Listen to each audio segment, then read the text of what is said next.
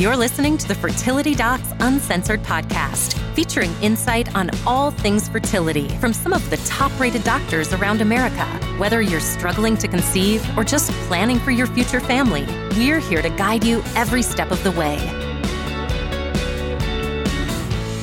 Hello, this is Dr. Carrie Bedian, and I will be your host of Fertility Docs Uncensored, dun dun dun, this week. And I am here with Dr. Susan Hudson of Texas Fertility Center, as well as Dr. Abby Eblin of Nashville Fertility Center.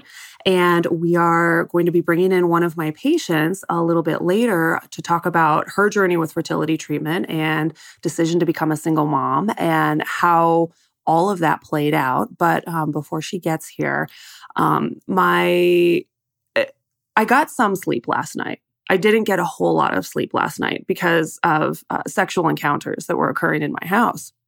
And it's really unfortunate that, well, maybe not really unfortunate. So who all is in your house, Carrie? So it's me, my other half, our two children, 3-year-old and 6-year-old, our dog, Gigi, who is a Chiweenie, so part Chihuahua, part wiener dog.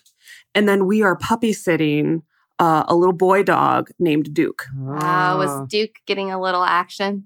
Duke is trying his hardest, and Gigi is just shutting that boy down like it is her job.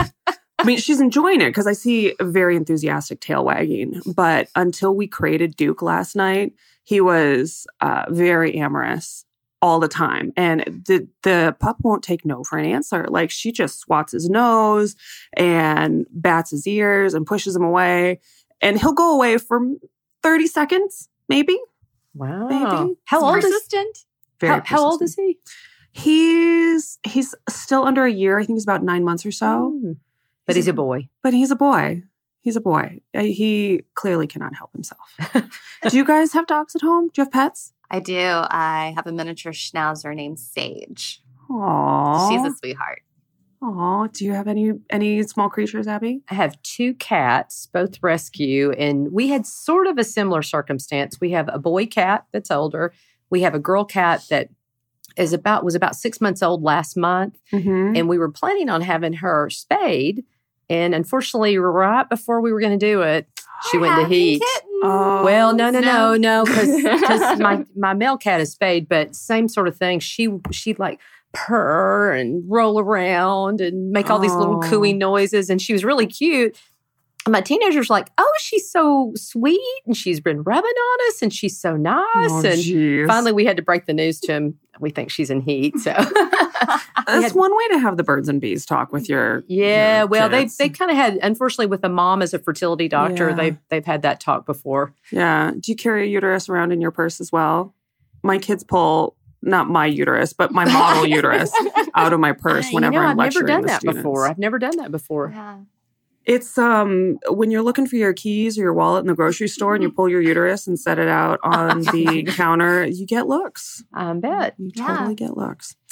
All right. So I would like to introduce both of you to Annette, who is one of my patients, who is just lovely. She's been with me, how long, Annette? Since February. Since February of last year. That's right. We just hit the 1-year mark. Yep. And so we have had quite the up and down ride. And Annette is a local Las Vegas native. And I feel like at this point I have met not just your family, but your whole social circle at this point. Exactly. It's very important to have such an amazing support system around you when you're going through something this important. Mm-hmm. And so who all did you bring with you to your appointments over the course of our past year together? So I brought my mom, obviously my dad, and a few of my girlfriends who are also your patients. And one of the girls that was with me at most of my appointments was my best friend, Megan. And she was pregnant. So I figured if I brought somebody who I could rub their belly while I'm going through all this, it would give me good luck.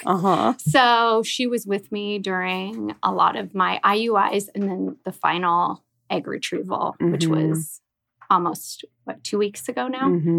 So, yeah.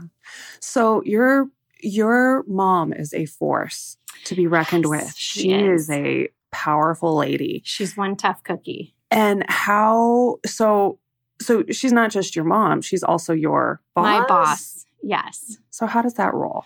So it's really hard because we obviously work together, but we cannot live together. 8 hours a day is enough. And then taking her to my fertility appointments was even more than enough.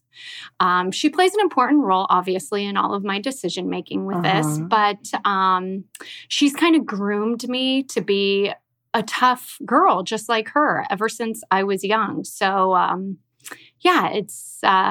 What's your family business? Like, what do you guys do together? My family business, she's owned a security company for 40 years in Las Vegas. And that would be a tough job in Las Vegas. Yes. We have almost 500 employees. Oh, my goodness. And she's been running it by herself this whole time. And she's just large and in charge. And so she's probably packing, I bet. That's scary. But yeah, it's good. I like having her as a mom who's groomed me to be in this position where I am now. So yeah. So how would you describe, quote unquote, this position that you're in now? To have that option right now, I'm 34. To be a single mom is just, it was kind of an easy decision for me because she's groomed me to not depend on a man. You have to take care of yourself. Never have to depend on somebody. You have to do things for yourself. Nobody else is going to take care of you except for you in life. It's almost like nobody's going to take care of you. Like in a plane, you got to put your oxygen mask on first, and then you can take care of other people. So she's always told me that I have to have something to fall back on as far as college and life and things like that, and college degree, but always, do things for yourself. So, but you are a beautiful, smart, talented, dynamic woman. It's not like you have any lack of options by any stretch of the imagination. Because I remember when you first came in, there was some discussion.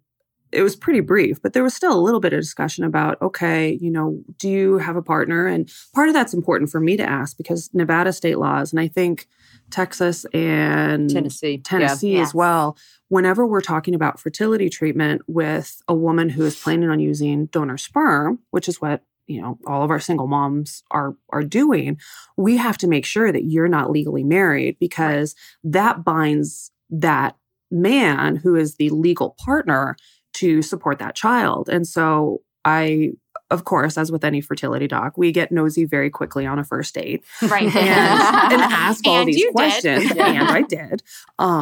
Because I need to make sure that you're not legally married. Because if you are, that means that we need to set other paperwork in place and get some other legal action. And so, and those laws are similar in both Texas and Tennessee. They are. And do you guys know if they're similar around the country or is it state by state? I assume it's state by state, but I really don't know. Yeah. I'm not familiar outside of Texas what the laws are. I think most fertility docs, just as a matter of course, it doesn't have anything to do with judgment. It's just we want to make sure that we are protecting everybody involved. And whenever you're using a sperm donor, you want to make sure that the legal and social obligations are in place from the very beginning. And so if it's a sperm donor, he needs to know that he's not going to be held liable for child support. And that woman needs to know that he doesn't have any parenting rights. And so we got pretty nosy on our first date because So can I interject a question here? Yeah. So how much did you know about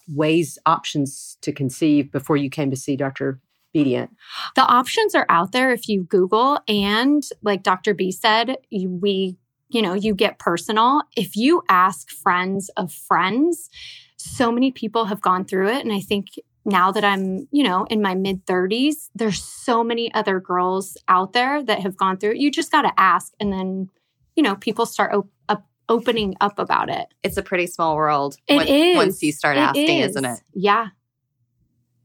So what were you thinking when you first walked into my office? Like, how did you see this going? Because I know you and you had a vision. I did. I was on a mission.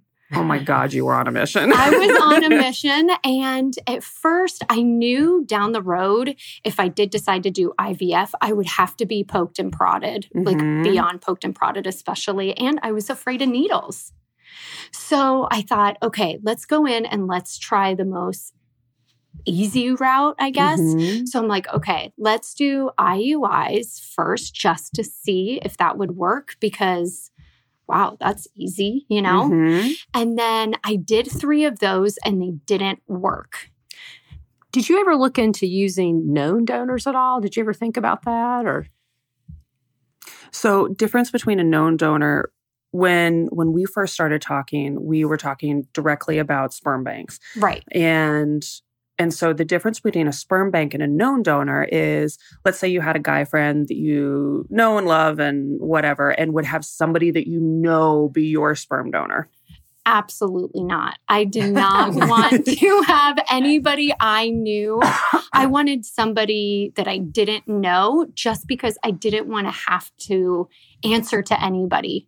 I didn't want somebody to have a say. So how did you find that sperm bank? How did you choose your donor? I asked around. I asked your office. You and I spoke about it. And I actually went through 2 sperm banks. So the first one was, oh my gosh, I can't even remember now. It was out of Georgia. Names are important. Yeah. Okay. And then I used another one, Zytec. And when I used Zytec, that was how I got pregnant, was through that donor. so as a physician, we refer patients to sperm banks, but, quite honestly, I really don't know the patient's experience when they look on the bank. Tell me kind of what you saw on the website and what helps you choose your donor, essentially. Okay, so I knew in my mind as a little girl what I wanted my husband to look like. And they're really cool because you could go on and you could pick height, hair color, anything you want. It's like going shopping. It is. It's the like best online shopping. Yes. So I knew I wanted somebody tall, dark, and handsome. And you can narrow them down super quick by just clicking on the options. Do you get pictures? You do. You have to pay a little more, which I paid for top of the line membership. I want to know everything. And you do. I think you know more about that person at the end. And then you could print it all out, which I did to keep in my baby book once I finally picked the donor. But I wanted somebody that was educated, tall, dark hair, came from a great family.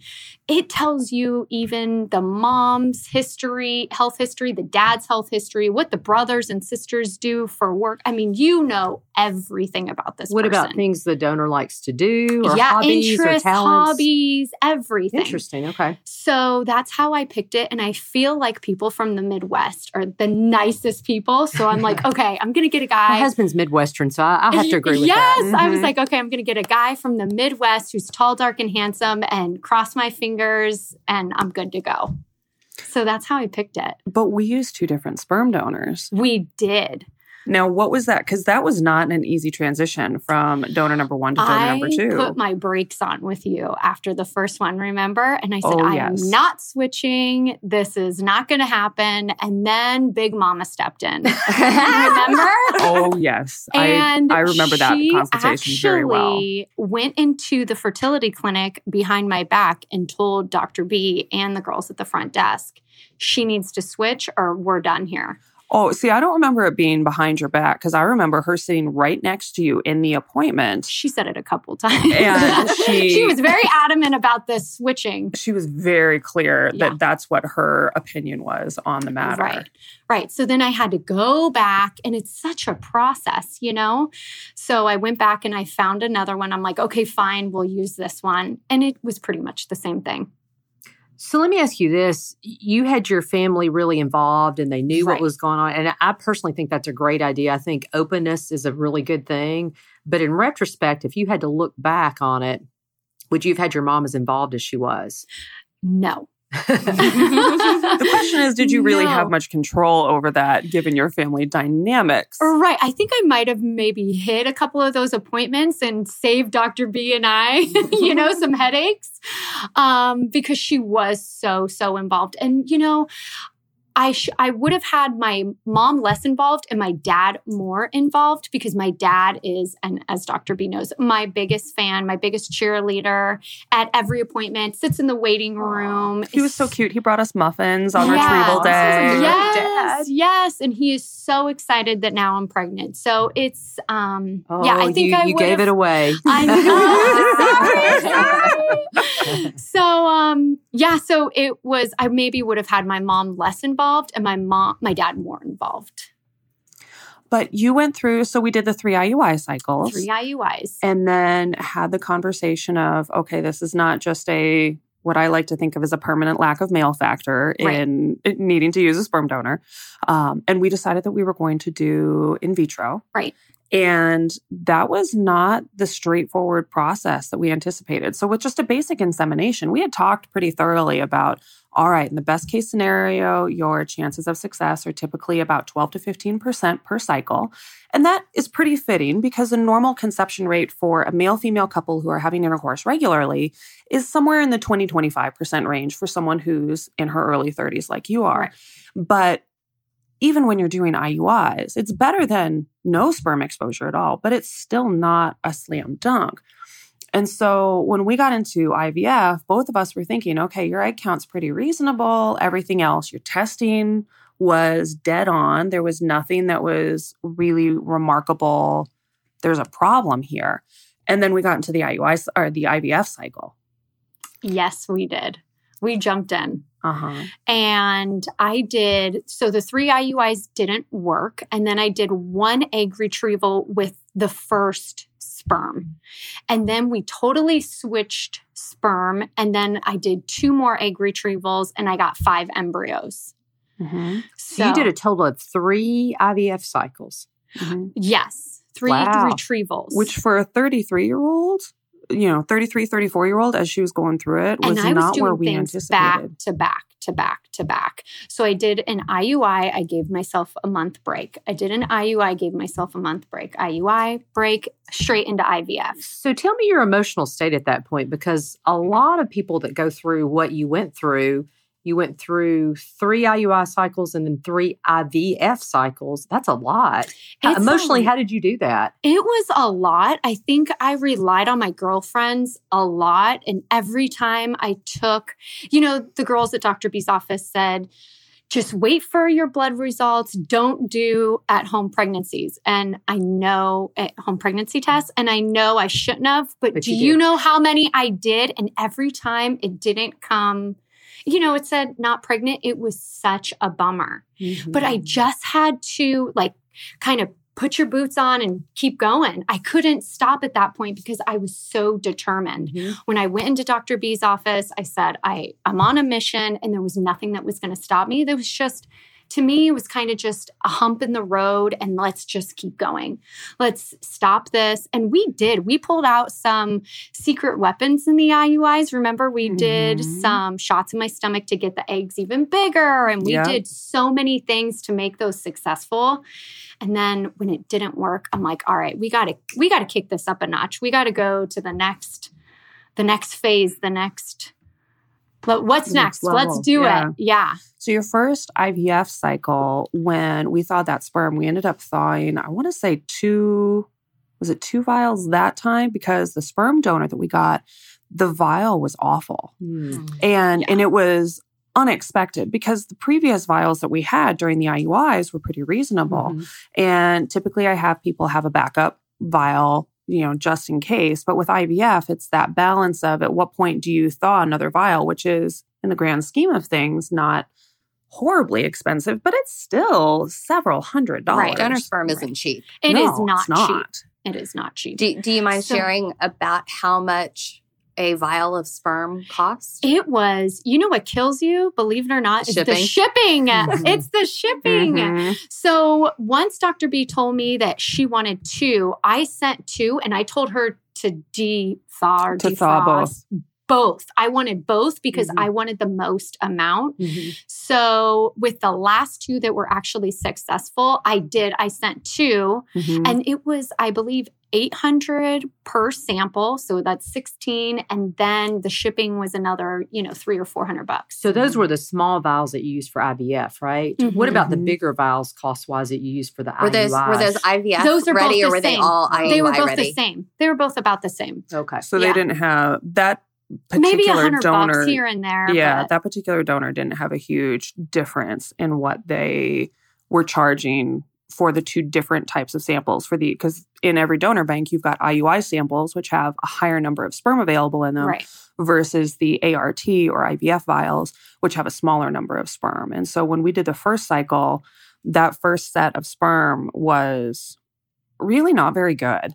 But it was that debate of, well, if you've got bad sperm, do you freeze the eggs and put them through an extra freeze thaw cycle, or do you go ahead and do it and hope that the competence of the eggs and how good quality they are makes up for it? And what we didn't know until that point, because there's some things that you don't know until you hit the actual IVF cycle. Susan, you were talking about this on a prior episode of how everything that we learn when you're looking at the diagnostic testing, maybe a third of that, a half of that. And so it wasn't until that first IVF cycle that we realized, okay, there's an issue with the eggs too. Right. This is not just I always straight. tell my patients that IVF is not only therapeutic and that we're trying to get you pregnant, but it's also diagnostic. There are some things we just don't know until we see eggs and sperm in a dish. And you know what? Dr. B described it perfect. It's a beauty contest and a talent show. So I love that yesterday, one. actually. Yes, that's exactly how she described it. So you got to keep that in mind. You have to stay positive during all this. You have to have somebody to depend on that you could lean on, to talk to. That's, I think, what got me through this, the most successful part of IVF. Did you ever talk to like a professional counselor or anything like that in preparation for these cycles? I did. I talked to a therapist. And she is amazing. And she's very religious. And she prayed with me. And I think between her and Dr. B, that's how I got through this. That's awesome. Yeah.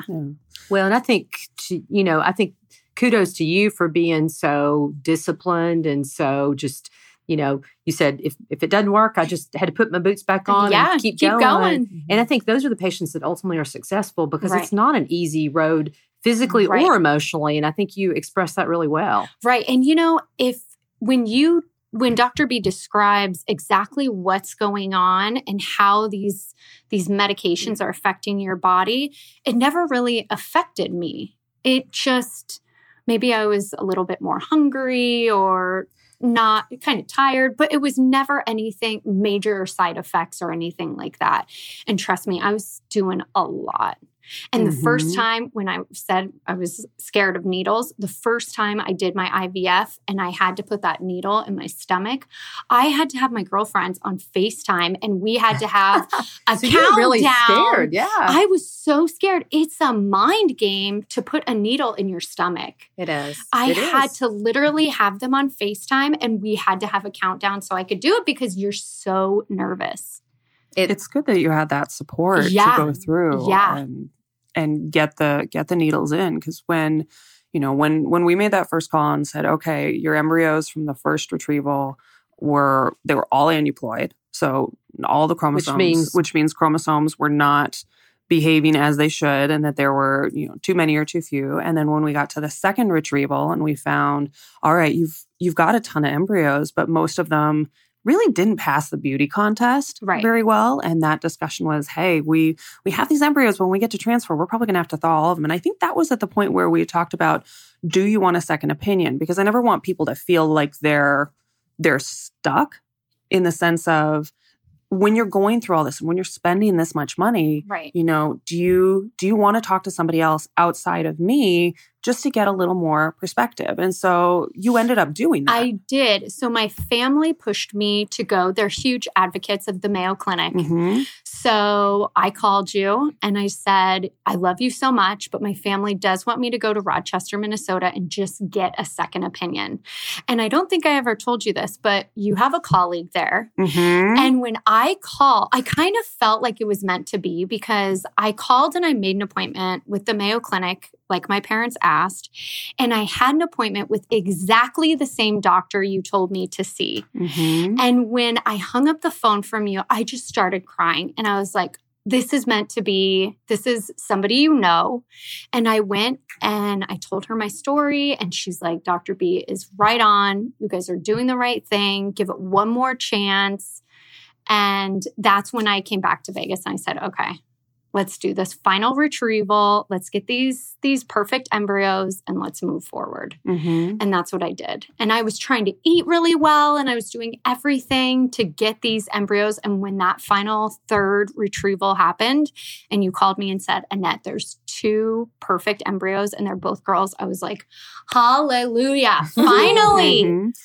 Well, we had gotten multiple embryos out of that one. So the difference between our second cycle and our third cycle was that the second cycle, the embryos were there, but they clearly did not pass the beauty contest. Right. And many of them didn't pass the talent portion either. With the third one, they all passed the beauty contest. And so that makes it a lot more reassuring for us in saying, okay, these embryos have the components that we need. They have the trophectoderm, they have the inner cell mass. So when we biopsy them, we've got more faith that they're going to do well on the other end.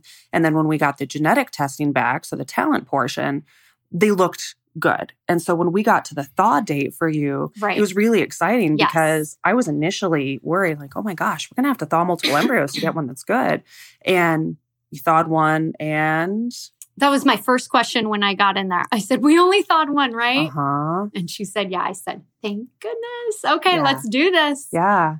And now you just had your first ultrasound. I did. A couple days ago. Yes. So I'm 6 weeks so far. Yay! And everything's easy peasy, no issues, no problems, and just eating 2 lunches. But other than that... That's okay. You deserve to eat 2 lunches. Yes. But other than that, everything's going well. So I'm really, really glad I decided to go down this path. If anybody can do it and anybody was groomed to do it, it was me. It's me. I can handle it. I got a great team. I have you behind me. I have amazing parents. I have my friends. So I'm ready to go Annette, down for this. people that are not as brave as you are, I mean, because you have a lot of support and you're, really, you just keep pushing forward. Tell me kind of how you felt. You were really nervous at the very beginning, given those injections. Right. You had to Facebook your support system to help you with that. After you'd finished the first cycle, tell me kind of emotionally what you thought, because obviously you were faced with, now I may have to do this again. What were your thoughts after you completed the cycle? Like thoughts before versus thoughts after? Going in, like I said, I was so nervous. I think I called Dr. B's office 100 times, asking so many questions. I needed to know exactly how to do these shots. I was so nervous. And then after I got through it, I thought, oh, I can do this. This is easy peasy. You just got it. I think the hardest thing for me was I had to be home at a certain time every night. Mm-hmm. But other than that, once you got the it. anticipation was worse than the actual procedure itself. Yes. And like I said, I can call Dr. B and she calls me immediately back or emails me immediately back. And I think that's huge with getting through this. A lot of it is the reassurance and knowing, okay, I am doing this right. Right. I think a lot of people have that similar experience. We were talking yesterday about patients that we see they're really nervous about, certainly IVF, but other things that they do. And I think when they get finished with it, they're like, that really wasn't so bad after all, Yeah. And I have a girlfriend at work and now I still have to do my progesterone shots. And she did IVF. So every day at work, she gives me my shots. So it's so nice to have people close to you. And, if you're thinking about doing this, just ask and talk and open up to other people. Because trust me, friends of friends and a lot of people, especially in their 30s, have to go through this to conceive. Unfortunately, I think it's sad, but it's so true.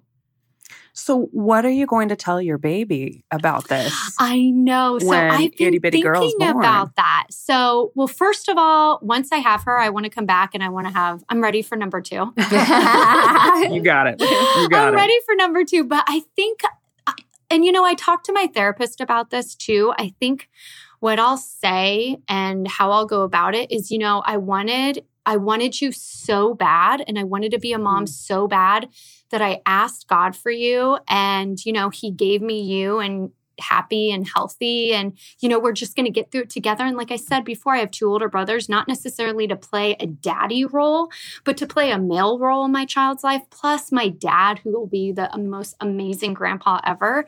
So I think I have things around me that will make this successful. Have you ever thought about, in the wake of Ancestry.com and 23andMe about your child doing that, maybe contacting the And that's fine. donor? If that's what they want to do down the road, that's totally fine. So the first donor that I picked, he was, I can't remember, it's like closed. So he didn't want to be contacted. But this donor I chose from, I believe, Georgia, it's an open. Okay. So if my child wants to down the road, reach out to them, that's totally fine. I'm all for that.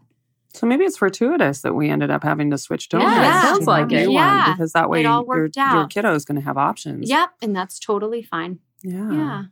Well, that's wonderful. Well, I am so glad you came to talk to us. And I am so glad you are here. And I am so glad that you are hungry and eating 2 lunches every day. Yes. Because there is a small human being inside. You're truly a ray of sunshine. Oh, thank you. Yes. It's a hard feat, but you can do it. Yeah, you had a more complicated journey than most, to be sure, but you just went through it and chin up and kept moving forward, even when it was hard and even when there were days that you didn't want to. Yep. And I'm so glad that you have such a supportive family and, powerful big mama and supportive daddy and all your girlfriends and brothers. And it's phenomenal. And you are where you want to be. Yes. And I'm so happy for you. Yep. Like I said, I'll be back for number 2. Yeah. Well, as long as you bring back number 1 for cuddles, I would greatly appreciate that. So wonderful. Well, thank you so much, Annette. You're so welcome. So happy to have had you today. And this is Fertility Docs Uncensored with Dr. Abby Eblen, Dr. Susan Hudson, and I am Dr. Carrie Bedient. And have a wonderful day, y'all. Bye. Bye. We'll see you on the next one.